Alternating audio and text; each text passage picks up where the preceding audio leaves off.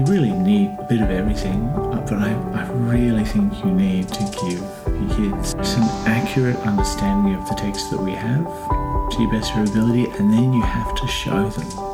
You have to live it out. Just to demonstrate, as I said before, that it works. Like, it can be done. It can be done. Hello and welcome. I'm Tanya Reason, and this is The Gospel According to Mum, the show where we discuss the transformational work done in us by Jesus Christ as we live out motherhood and discipleship with Him. Thanks for joining us for the fourth and final part of our Rest and Recap special episode, co-hosted by Ben Reason. In this part, we're remembering our episode 4 guest Helen Bartlett and discussing the disconnect between our worldly values and what is the ultimate value. Hello, Ben. Hi.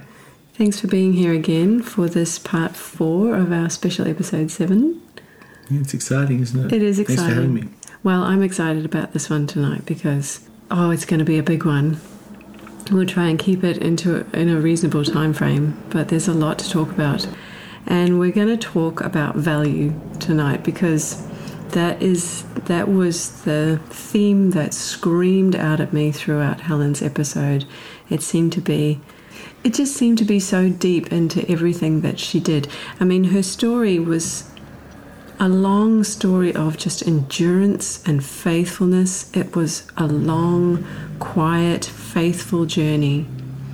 And when you think about that in the context of the world, those stories are very rarely valued, unless there's some big explosive moment where everyone goes, ha-ha, all that faithfulness was worthwhile. If it doesn't have a handy take-home at the end, people don't really remember. Because she got this golden trophy or something.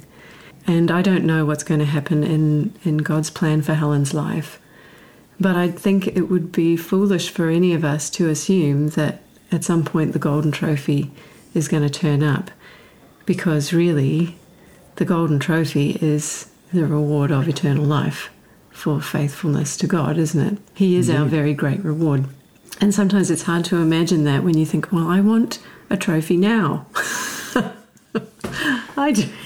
Our daughter definitely wants one.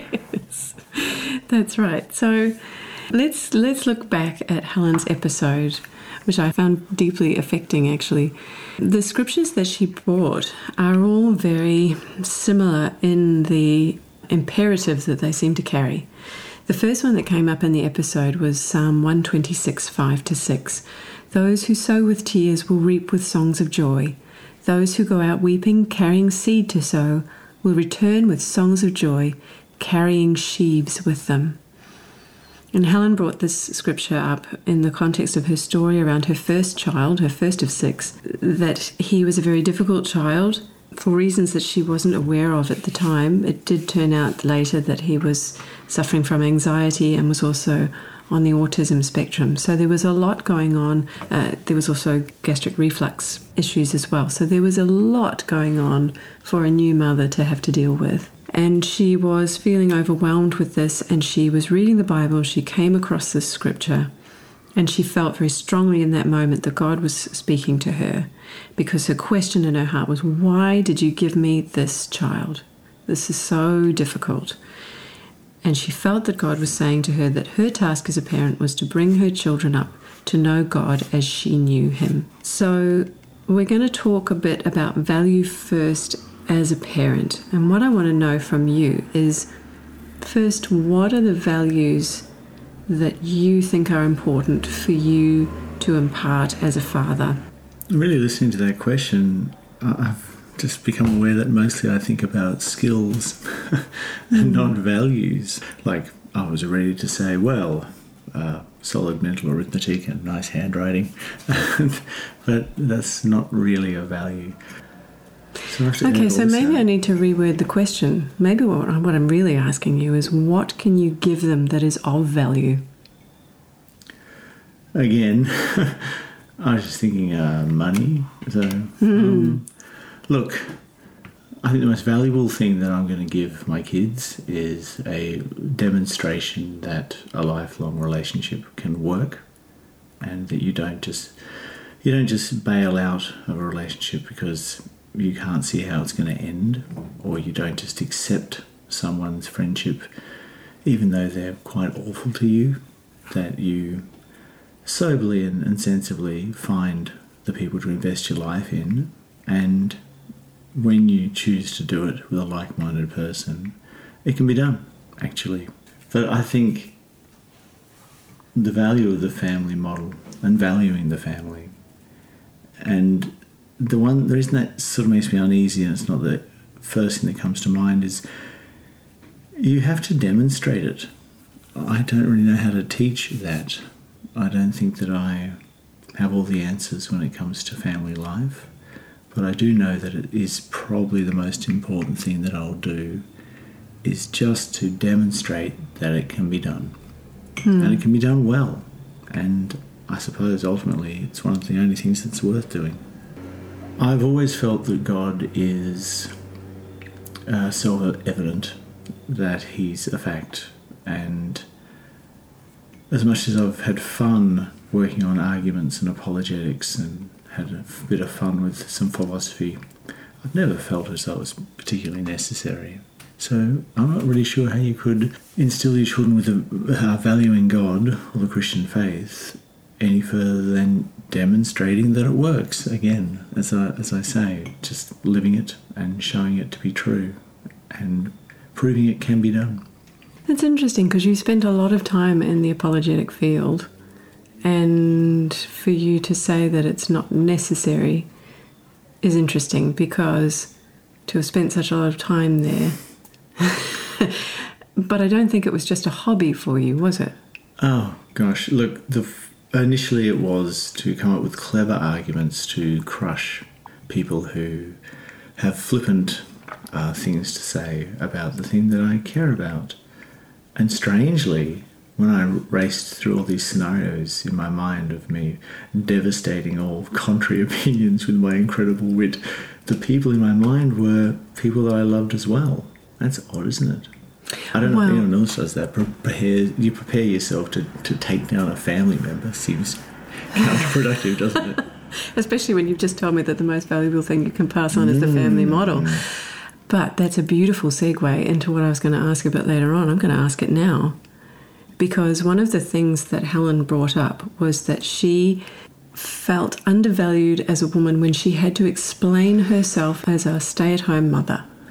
And I know she's not the only woman that I've come across who's felt that way, feeling the need to justify the work that's done in the home as legitimate work, even though nobody's paying you to do it, which is a strange thing to have to justify anyway. Yes. And now you're talking about spending a lot of time preparing yourself to have fights, to beat down people who are flippant about something that's important to you. Now, obviously, a mum who chooses to stay at home, and I don't believe there's any mum who chooses to do that without significant cost. A woman who chooses to do that clearly has determined that this is her priority value. This is something that she holds dear. So she is now having to justify the value of that. And you are also doing the same thing when you're preparing yourself for battles that may or may not ever come. So my question to you is, as a man, have you come across those sorts of difficulties in justifying your value by choosing to be a father? Is there an equivalent for fathers?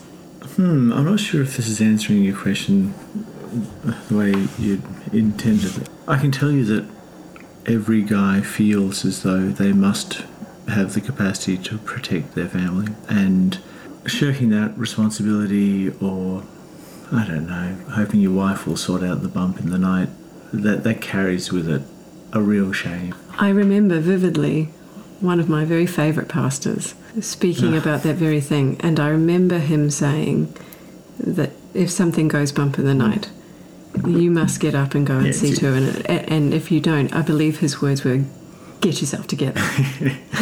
Well, that kind of thing is definitely... Look, that kind of instinct, along with many others, has sent lots of people off to wars or into jobs that they can't stand, because there's an enormous amount of pressure that you should be able to do these things. And that's why I exploded out of bed the other night when the smoke alarm went off. You did. 10 points, 10 man points for you. Yeah. You did. I didn't even know what was going on. I thought someone was crying. I was so bleary-eyed. I honestly thought the house was full of smoke for the first 5 steps. It's amazing I got down the stairs without hurting myself. Yeah. But hey, look, every night, that's my prayer, that if there's a problem beyond me, which is pretty much everything, I will need your help, God, because we both know it has to be me. So it better be me and you. And luckily, nothing's burnt down so far. Is that something that gets discussed in a public sphere, though? Do you ever have to justify yourself? A bit. Of course, every kid growing up, if you're male, you're expected to not only be able to do it, but actually to also be able to brush it off. Sorry, the it is winning fights. I don't know any kid that's brought up knowing how to fight. And so for you, it's not just a physical fight. Oh, yeah. It's the mental fight and the apologetics, and it's the fight against the hypothetical danger situation. That's right. Maybe it's a control issue. But when it comes to value, men are expected to be able to brush it off. They're expected to be able to solve problems like that Liam Neeson had at Taken. It's interesting to me how often that comes up in this podcast. That's number 2 now. I don't even know if I could use that phone that he answered that call with. It's a little bit difficult. So he's like, hold on. Where's speaker to stop for a second? Can I call you back? But yes, I feel augmentations of that around the dinner table.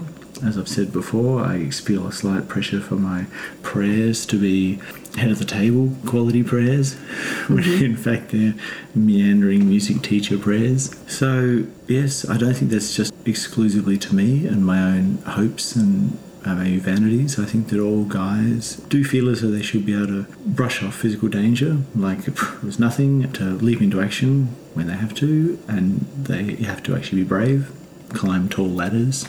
That's incredibly important. And just be hyper capable.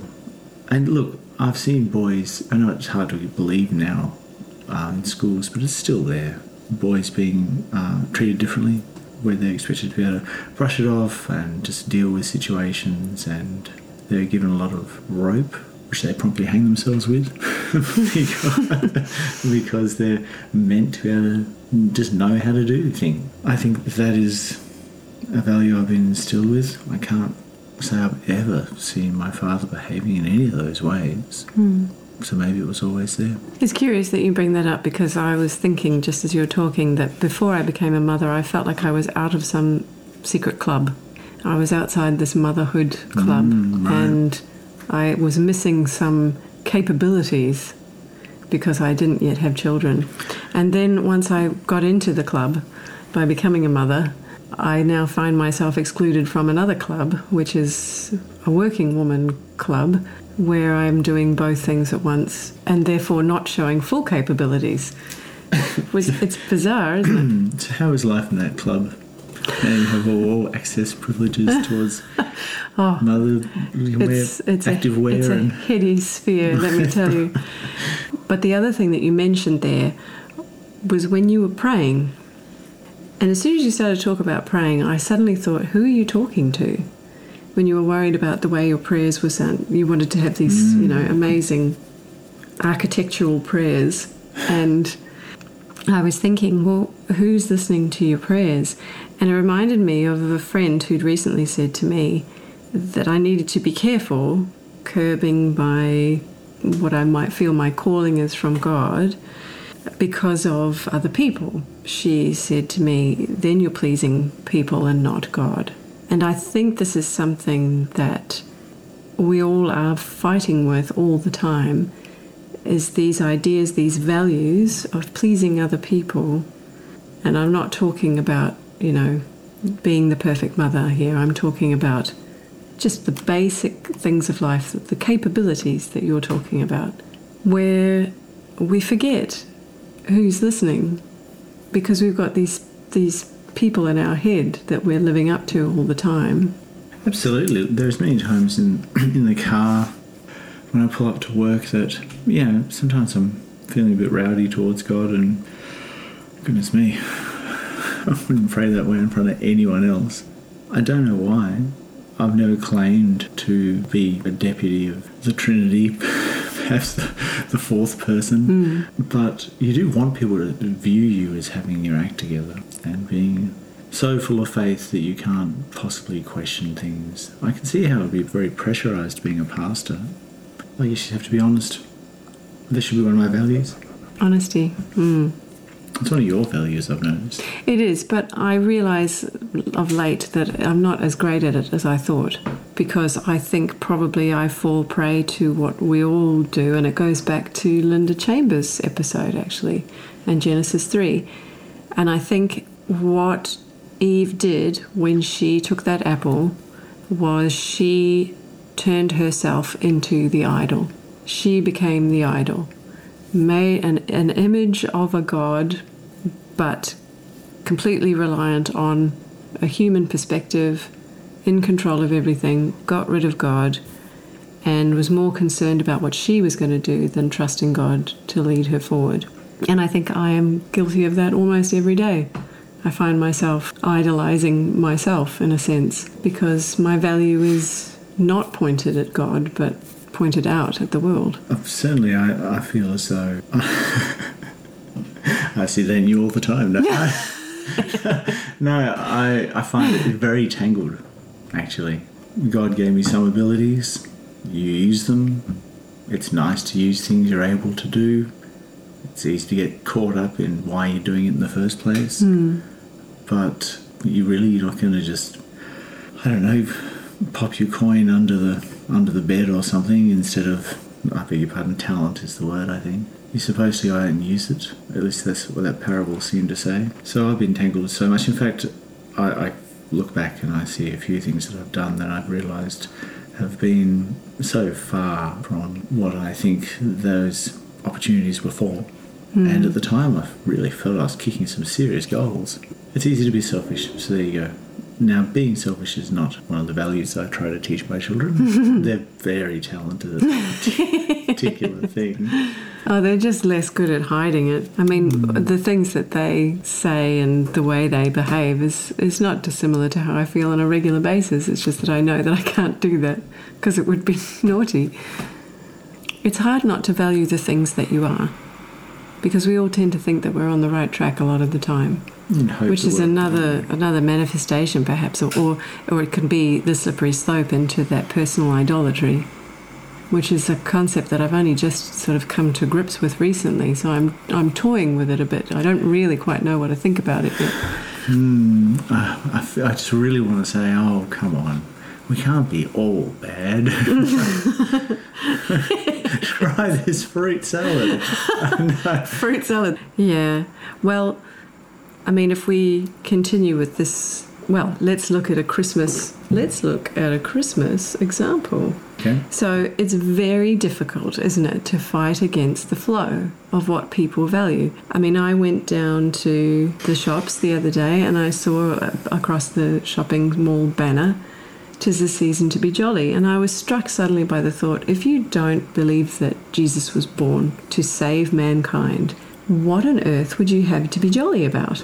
And that evening, actually, we were dancing around the living room with the kids to a song that really stuck with me from my childhood. It was Cliff Richard's On the Saviour's Day. Yep.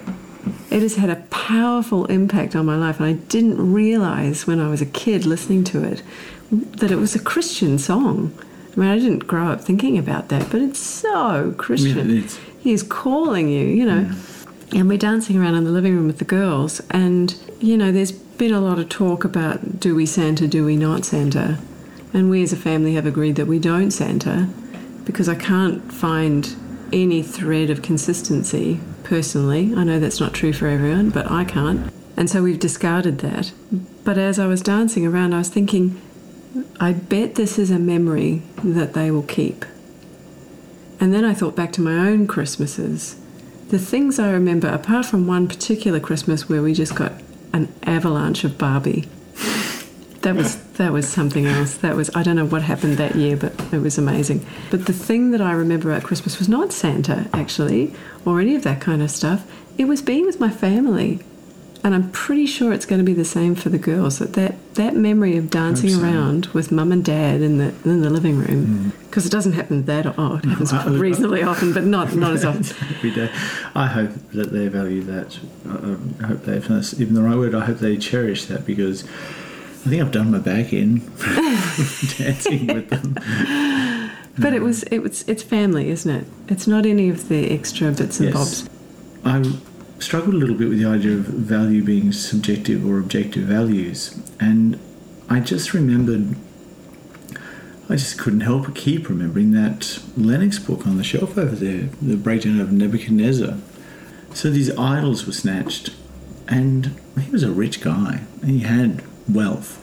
And why do you want those things? Well, because they were from a defeated kingdom, and they were valuable to them, so it was a great feather in his cap or something, but it was valuable to them because they'd set it aside for God.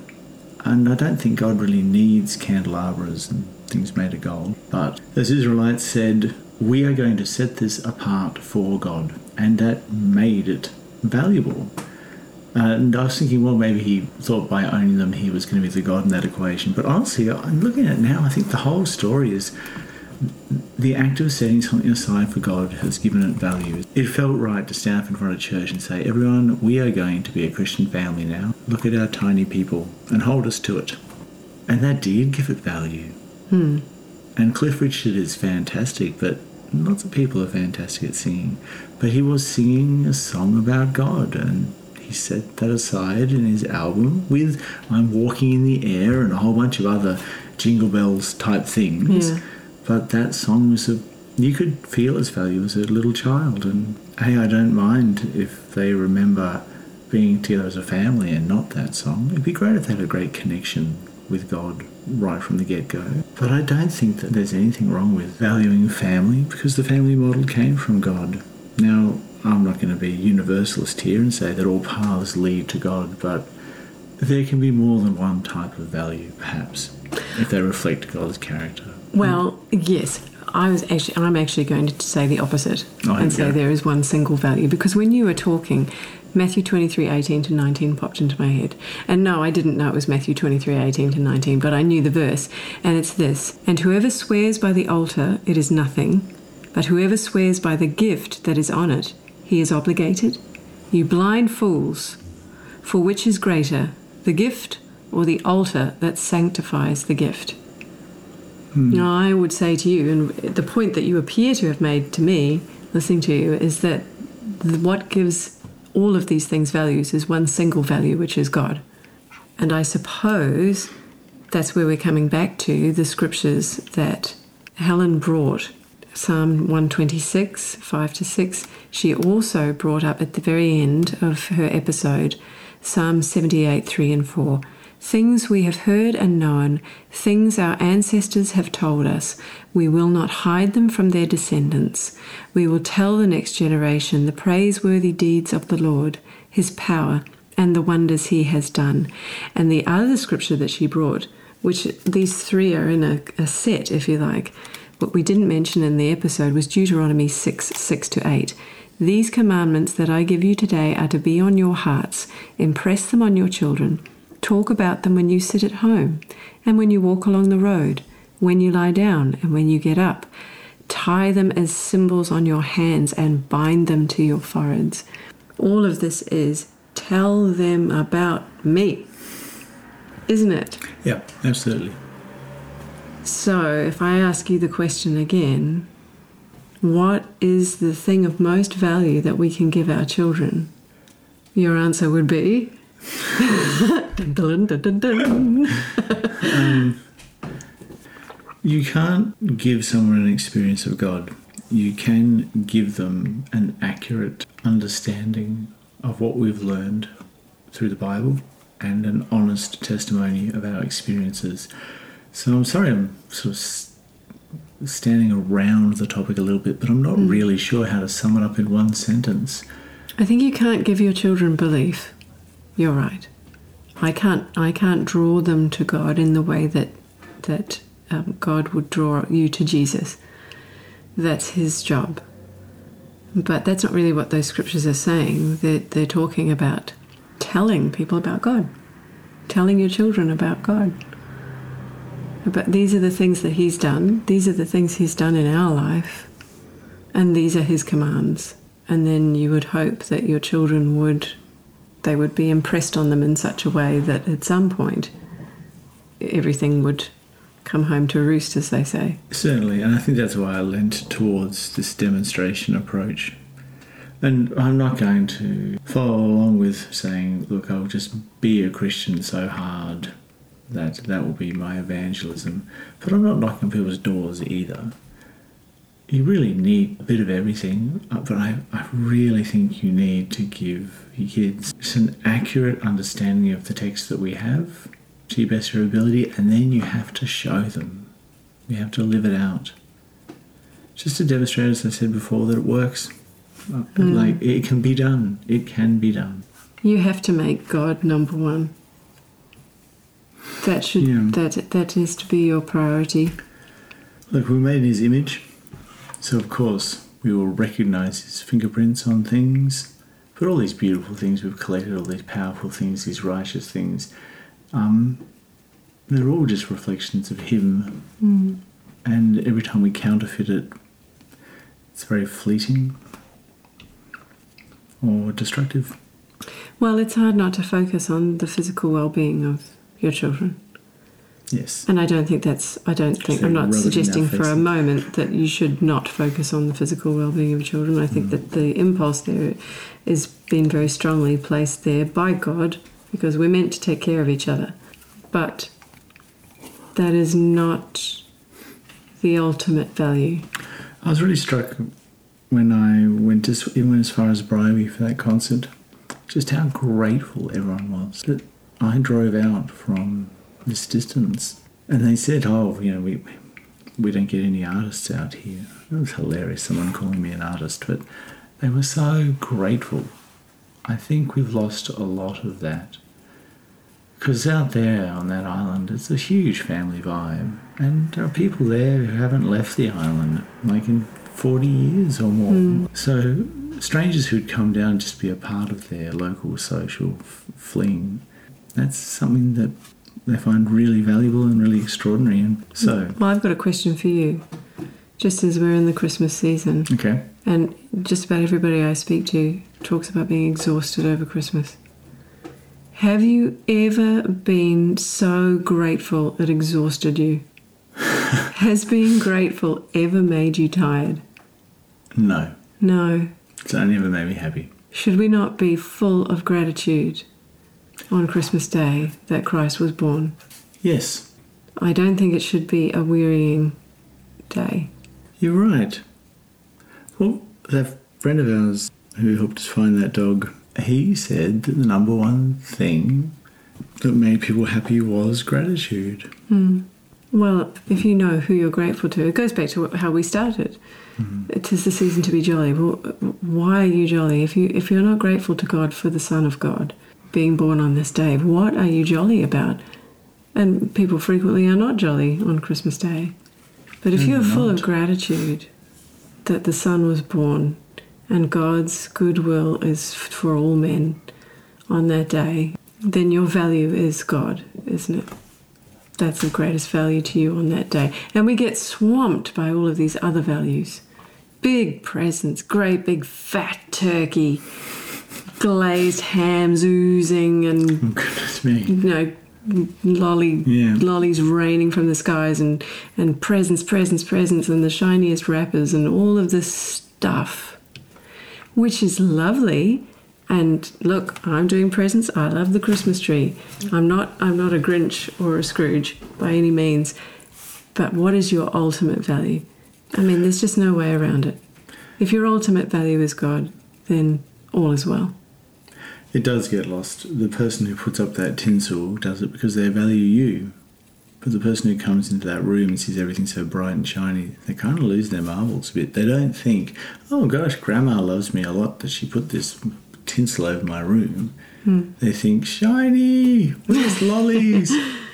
Where's my presents? It's like lollies for your eyes. Yeah. Look, and all these values we have at Christmas are babies' values. I don't think our little 1-year-old can really understand this day for Jesus, which is probably not the day that he was born. It all sounds a little bit vague and strange for them.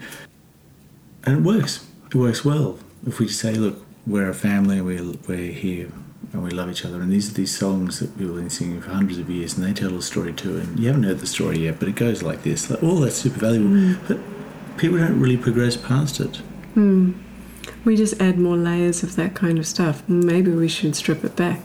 I think you're right. Just get all that wrapping right off it. Yes. And have a look at the actual gift. Yes, I see what you're saying. Well, I think we have probably sufficiently ruined everyone's Christmas. Okay, no presents. It's a good thing we put this out after the day. Although now you might be feeling guilty. I hope that's not the case. It can work. It can be a beautiful thing as long as you keep just being grateful for the person who gave it to you. And in the short term, your relative that's put food on the table for you, cooked it with you in mind, wonderful. Oh, and also it tastes quite yummy. That's nice. That's right.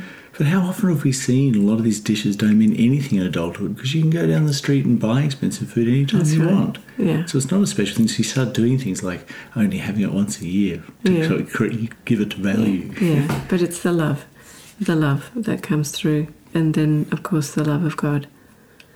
And He is our ultimate value. Well, thank you, Ben. Thank you for doing these episodes. It's been really interesting and fun. And I've learned things about you I didn't know. It has been after fun. These many, many, many long years of marriage. I think those these many long minutes of interviews. If only you knew the edits we had to do. Thank you for having me. Hope we can do this again. Me too. Thanks for listening today. You can find out more about the show, our guests, and subscribe and download through all our channels by visiting thegospelaccordingtomum.com. If you'd like to review the scriptures we discussed, please visit the website for the references in Episode 7's show notes. For Episode 8, we'll be returning to our regular format with my guest Vanessa Heasley. Vanessa is mum to 2 teenagers. She rounds off our conversation of infertility and waiting for God for Season 2 of the show, and talks about mutual discipline between mother and child as her children increasingly make life decisions for themselves. In the meantime, be encouraged, friend, and remember the God who taught you to love will not leave you as you walk with Him more and more at your own pace. I'm Tanya Reason, and you've been listening to The Gospel According to Mum. Till next time.